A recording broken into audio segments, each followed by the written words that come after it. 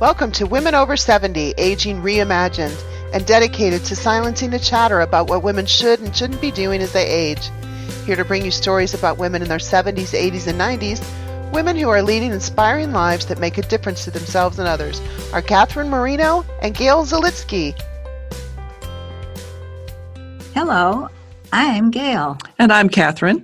We are delighted to welcome you to today's episode of Women Over 70, Aging Reimagined. Our signature is featuring women in their 70s, 80s, and 90s who lead lives that illustrate inspiring ways to learn, contribute, and make a difference as we age. The 30-minute conversation with our guest will focus on several themes that we've agreed upon in advance.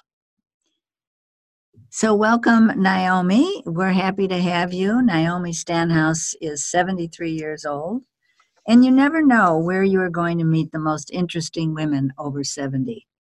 Naomi and I were in the first cohort of the Intergenerational Ageless Innovators program, sponsored by Chicago Innovation in Villages, Chicago. We met at an event for all the mentors. I was immediately drawn to her passion around the work she does in the field of aging. We had lunch, and I learned that Naomi is and has been a consultant to nonprofits, helping improve their management and governance. Around 1987, she began consulting with the Retirement Research Foundation. Their mission is to improve the quality of life of older people. Naomi has supervised staff there, she's mentored new program officers, and reviews proposals from nonprofits seeking funds. She also developed other special initiatives and now focuses pretty much on grants related to improving economic security in later life. Naomi was magna cum laude when she earned her BA degree at Case Western Reserve University. Her MA was from Harvard, and she earned her MSW at Boston University School of Social Work. When she is not working, she enjoys time with her grandsons, travel with her husband, and they even play tennis together after 48 years. So, Naomi, it's a pleasure to welcome you to Women Over 70 Aging Reimagined podcast. Thank you. Yeah, you're welcome. Some of the themes we'd like to talk with you about today are retirement, security, and women. But let's start by learning a little bit more about you. How did you go from social work to grant writing? Well, as they say, necessity is the mother of invention.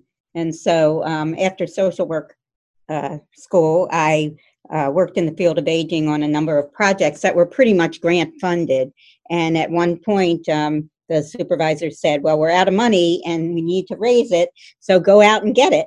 And so that's how I began writing grants and did that for a number of years. And I worked for another local foundation in town. And for them, I not only reviewed grants, but helped nonprofit organizations with what I called good ideas but bad proposals to put their proposals in shape. And then I went out on my own and formed my own consulting practice around that at first, before jumping ship from the grant writing side to the grant making side. And I always think that every good grant maker should have had to be a grant seeker first. That makes sense, doesn't it? Yeah, you know what you're looking for. Right.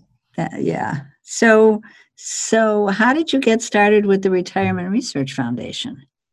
Well, let me just back up and just give a couple more words about the Retirement Research Foundation, because most of our listeners probably have never heard of us. They've probably heard of the late John D. MacArthur and the big John and Catherine MacArthur Foundation. That's his bigger endowed foundation. But at the time, he also set up a smaller foundation, which we call the Little Gem in Aging, and that's Retirement Research Foundation. Oh. And we were one of the nation's first private foundations devoted exclusively to aging and retirement issues. So I got to them by having a number of clients who needed funds in the field of aging. And so I was approaching them as the grant seeker. And then eventually they had a number of projects that I could work on, and more of my time as a consultant became devoted to the Retirement Research Foundation. I know that the Foundation has 4 areas that they prioritize. Right, right. We recently completed a strategic plan that led to selecting the priority areas of economic security in later life, caregiving, affordable supportive housing, and social and intergenerational connectedness. And I'm the staff champion for economic security in later life. And for that, our vision is that all older people will be able to achieve a secure and dignified retirement, that they'll have sufficient income to meet all of their basic expenses. That's housing, healthcare, nutrition, transportation, household essentials, and long-term care if necessary. And that older people will have access to assistance if needed to plan and manage their income and savings effectively in later life. And that they'll be assured of a stable national retirement system that provides the support services and protections needed to achieve basic economic security. Does that mean then that you are influencing policy at the policy level? And that's one of the pathways that we work. We work in direct service, in professional training and education, in research and policy/advocacy. Mm-hmm. So a lot of the public supports for older people, pension systems and Social Security, those are issues that we work on. And in light of what's happening in the world today and how many people are going to be on Medicare, hopefully or not hopefully, how does the Retirement Research Foundation see working with it, presenting different options? What do they really see? Well, the first thing is that we look at the context of economic security in later life. So, we gather a lot of data that describes the issues. So I'll throw out for you just some of the facts that underlie the challenges that we address. First is an estimated 25% of older couples and slightly more than half of older adults who live alone do not have adequate income just to meet basic needs. There's a very interesting index called the Elder Economic Security Standard Index, or the Elder Index, that's been cited by the Congressional Budget Office as the best measure for the adequacy of retirement income for older people, because it takes other indices like the federal poverty level that's always quoted. That doesn't take into account some of the costs that older people incur disproportionately, such as healthcare costs. So if you use those better measures, you find really very dire straits for many, many older people as they reach retirement age. 25% of older people don't have any retirement savings. And even families with retirement savings aren't adequately prepared because the median balance of retirement accounts is only $60,000. First we look at a lot of the conditions, and then we look at the looming problems that are going to push those numbers of older people without economic security even higher, such as all the proposed cuts to vital safety net programs, cuts in Medicaid, Medicare, and the Supplemental Nutrition Assistance Program, then Social Security cuts as the gradual age for taking benefits is moving up. That, of course, is really a cut in benefits. And even that, Social Security contributes 35% of total income for all people age 65 and over. And 1/3 of adults age 65 and over live in households where Social Security provides 90% or more of their income. So with the median benefit only at slightly over $14,000, you can see, what conditions most people are in. And with the risk of the increasing number of boomers entering retirement and the general aging of the U.S. population, Social Security is at risk. So, we look at figures like that. We look at there are $50 billion in benefits that older people are eligible for that are left on the table. Could you say more about that?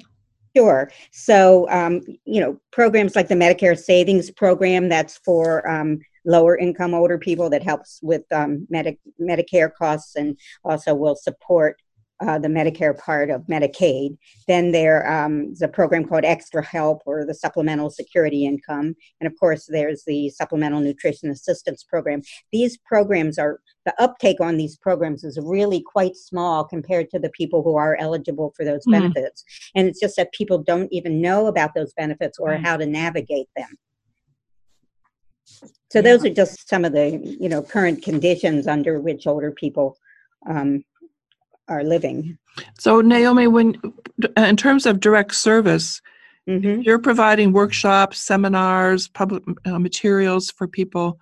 Say that 25% who don't have any savings. Yeah. How can they be assisted? There are lots of things that can be done. First of all, in the direct service area, there's lots of financial education, financial literacy programs that are out there and there are a lot of online tools that people just don't even know about. There's a great center called the National Resource Center for Older Women.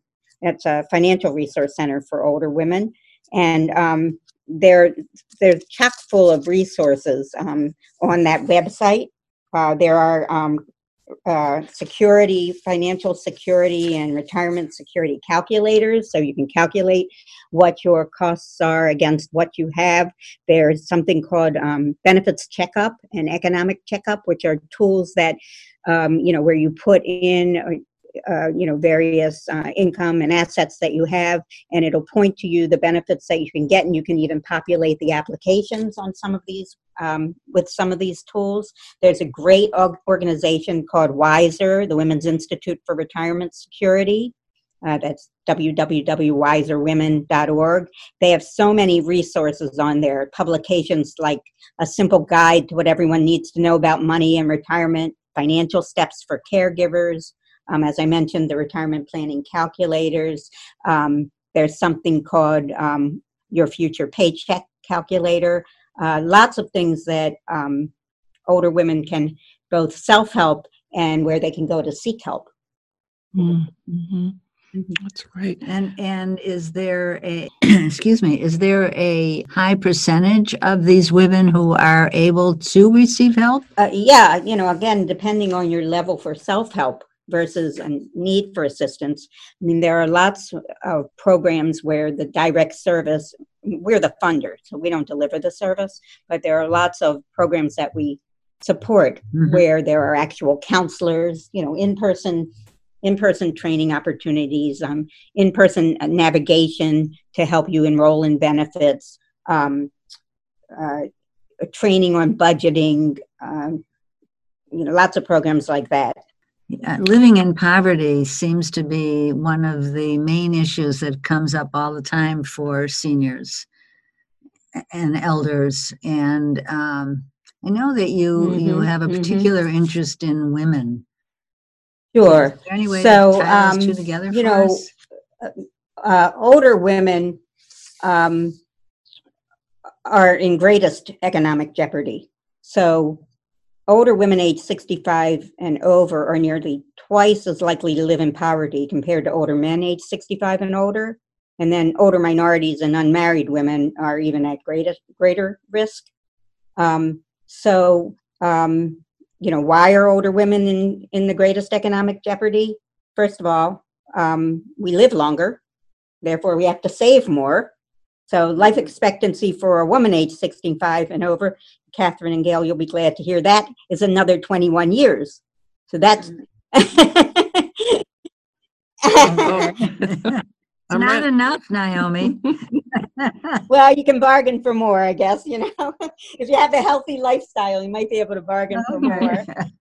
Yeah, I got to get out on a tennis court. Yeah, right. With you.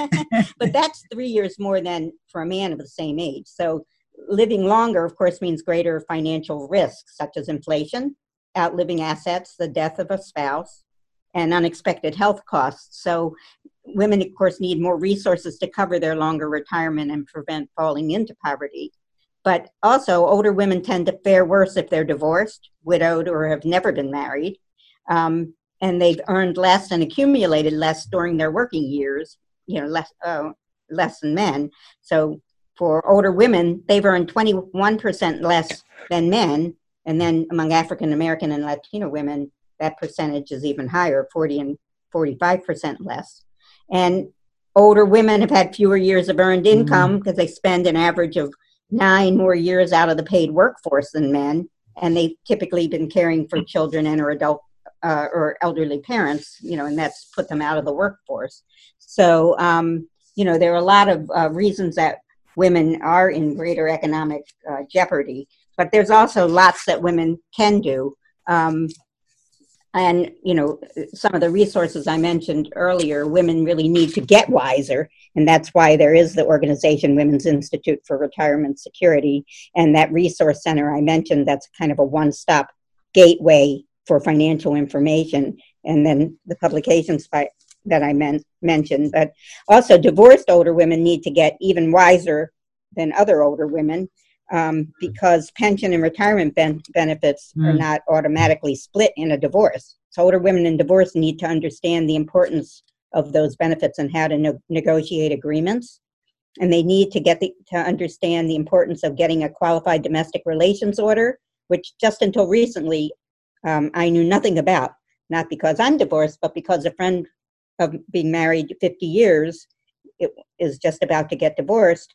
And I learned that when you get divorced, you have to have this particular domestic relations order for each pension that you might be eligible for, and that each of these quadros, as they're called, are very specific and very technical, and most family lawyers and estate planners don't even draft them. There's a very special area of expertise that, people just don't know about.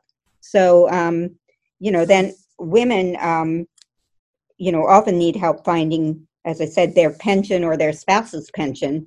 And there's a wonderful organization called Pension Rights Center that runs a number of pension counseling sites. We have one in Illinois, right here in Illinois. It's actually run out of New England because most of the work is done by telephone, but it's specifically the Illinois Pension Assistance Project.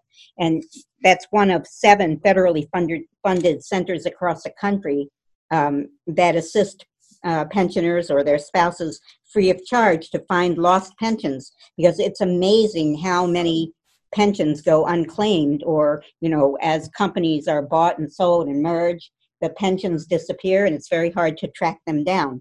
So, as I said, not only are benefits left on the table, such as SNAP and Medicaid and things like that, but pension benefits are left on the table.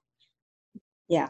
It's an absolute wealth of information, and we appreciate this. I'd like to turn the tables just a little bit so we can learn a little bit more about you. And I'm curious about how you think about retirement. Many of our guests, it's not a word that people are particularly fond of. So I'm wondering, what does it mean to you, and how are you thinking about retirement in your own life? Well, I do struggle with the issue of retirement. In fact, we were just talking at lunch with my younger colleagues today about what are the greatest stresses in your life, the things you most worry about. And I think retirement, about when and how and why, is probably my greatest stressor. I guess I don't look at it as retirement so much as looking at what will I do in the next chapter. And I figured that next chapter's got about, given my longevity in my family, maybe 25 years. So that's a long time to figure out what next and what's next after that and what's next after that. I don't have any immediate plans to retire, maybe to work less or to pick and choose the types of projects I work on, and maybe to do more mentoring, which is one of the things I really love to do. But I think I balance it well in that I don't do it full time now. So I leave time for developing things like tennis, which somehow doesn't develop no matter how long I play at it. And, and reading and film clubs and book clubs and things like that, and time for friends. So, but I do think that in the next chapter, I will probably take on with a vengeance a volunteer project. Okay. I'd like to go back for just a moment to the other items in the foundation's priority for 2020.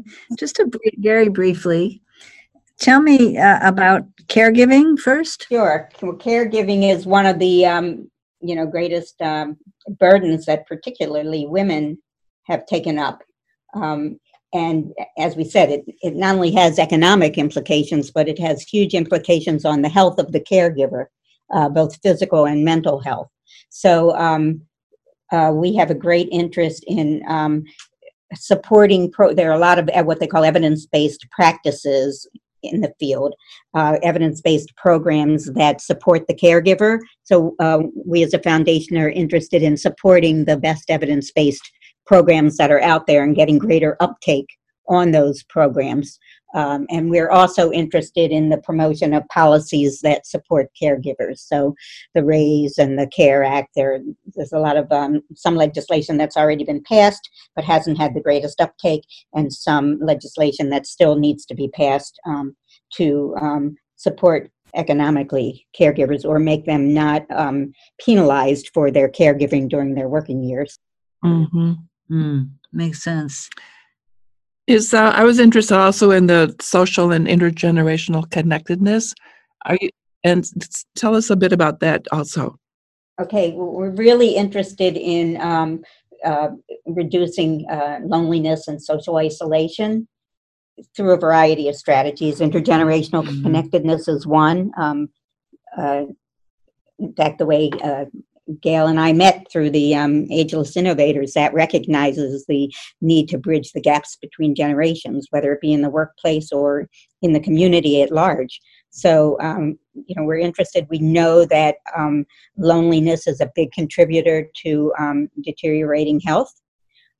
So we're looking for, it's a not as developed an area in terms of best practices for mitigating loneliness, but we're out there looking for them. Finally, I'd like to hear about the housing priority. Well, housing is one of the greatest, cost drivers for older people, and also the adequacy of housing and the type of housing you have is a huge social determinant of health.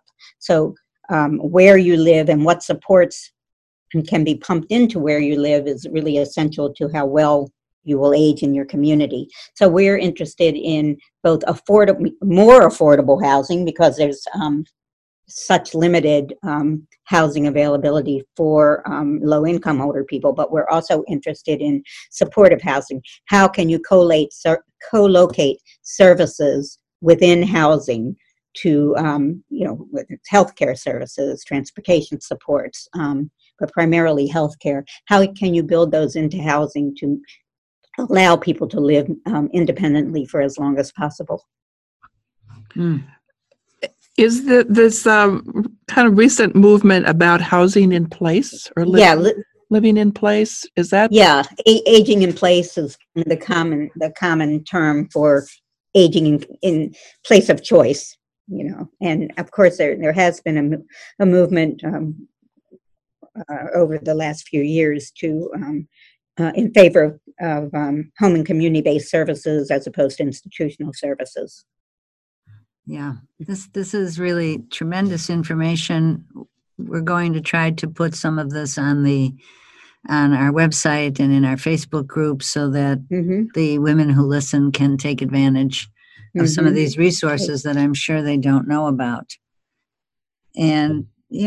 And so is there anything that you would like to let our listeners know? Yeah, I mean, I think I'd like to leave on an optimistic note, is that while you talked a lot about all the challenges to having an economically secure later life, there's still a lot. And what I didn't talk about was that obviously to build up economic security, you can't start in later life.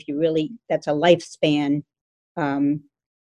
opportunity that one has to take advantage of to plan for and put away funds for retirement. But even so, if one gets to old age with limited resources, there's a lot that can be done to both get help and help yourself to optimize your income and savings in later life. Some of the resources I mentioned, that you just have to go out and admit that you need help and go look for it, or come to places like National Council on Aging and Wiser and other places like that that can point you in the right direction. So I'd like to leave it on a more optimistic note.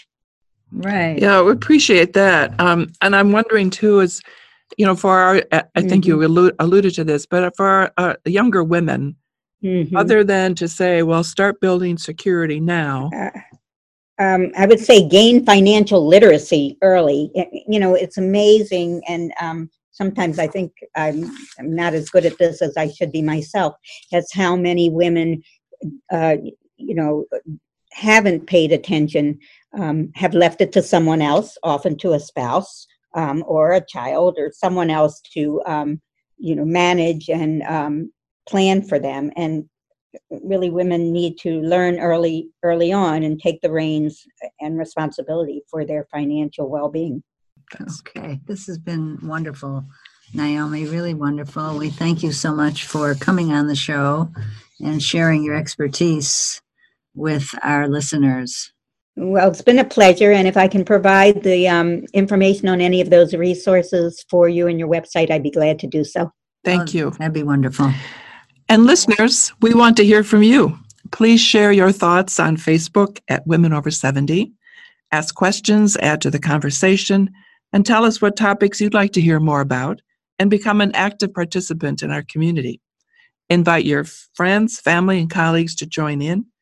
Our goal is to create an intergenerational conversation, so you can access our weekly Wednesday podcasts at womenover70.com.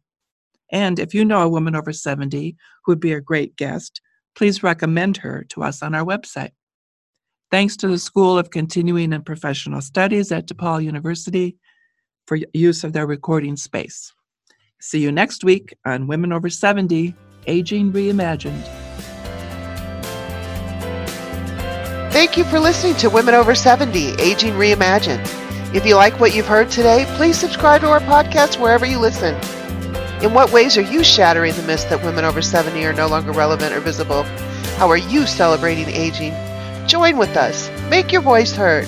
Find us at womenover70.com.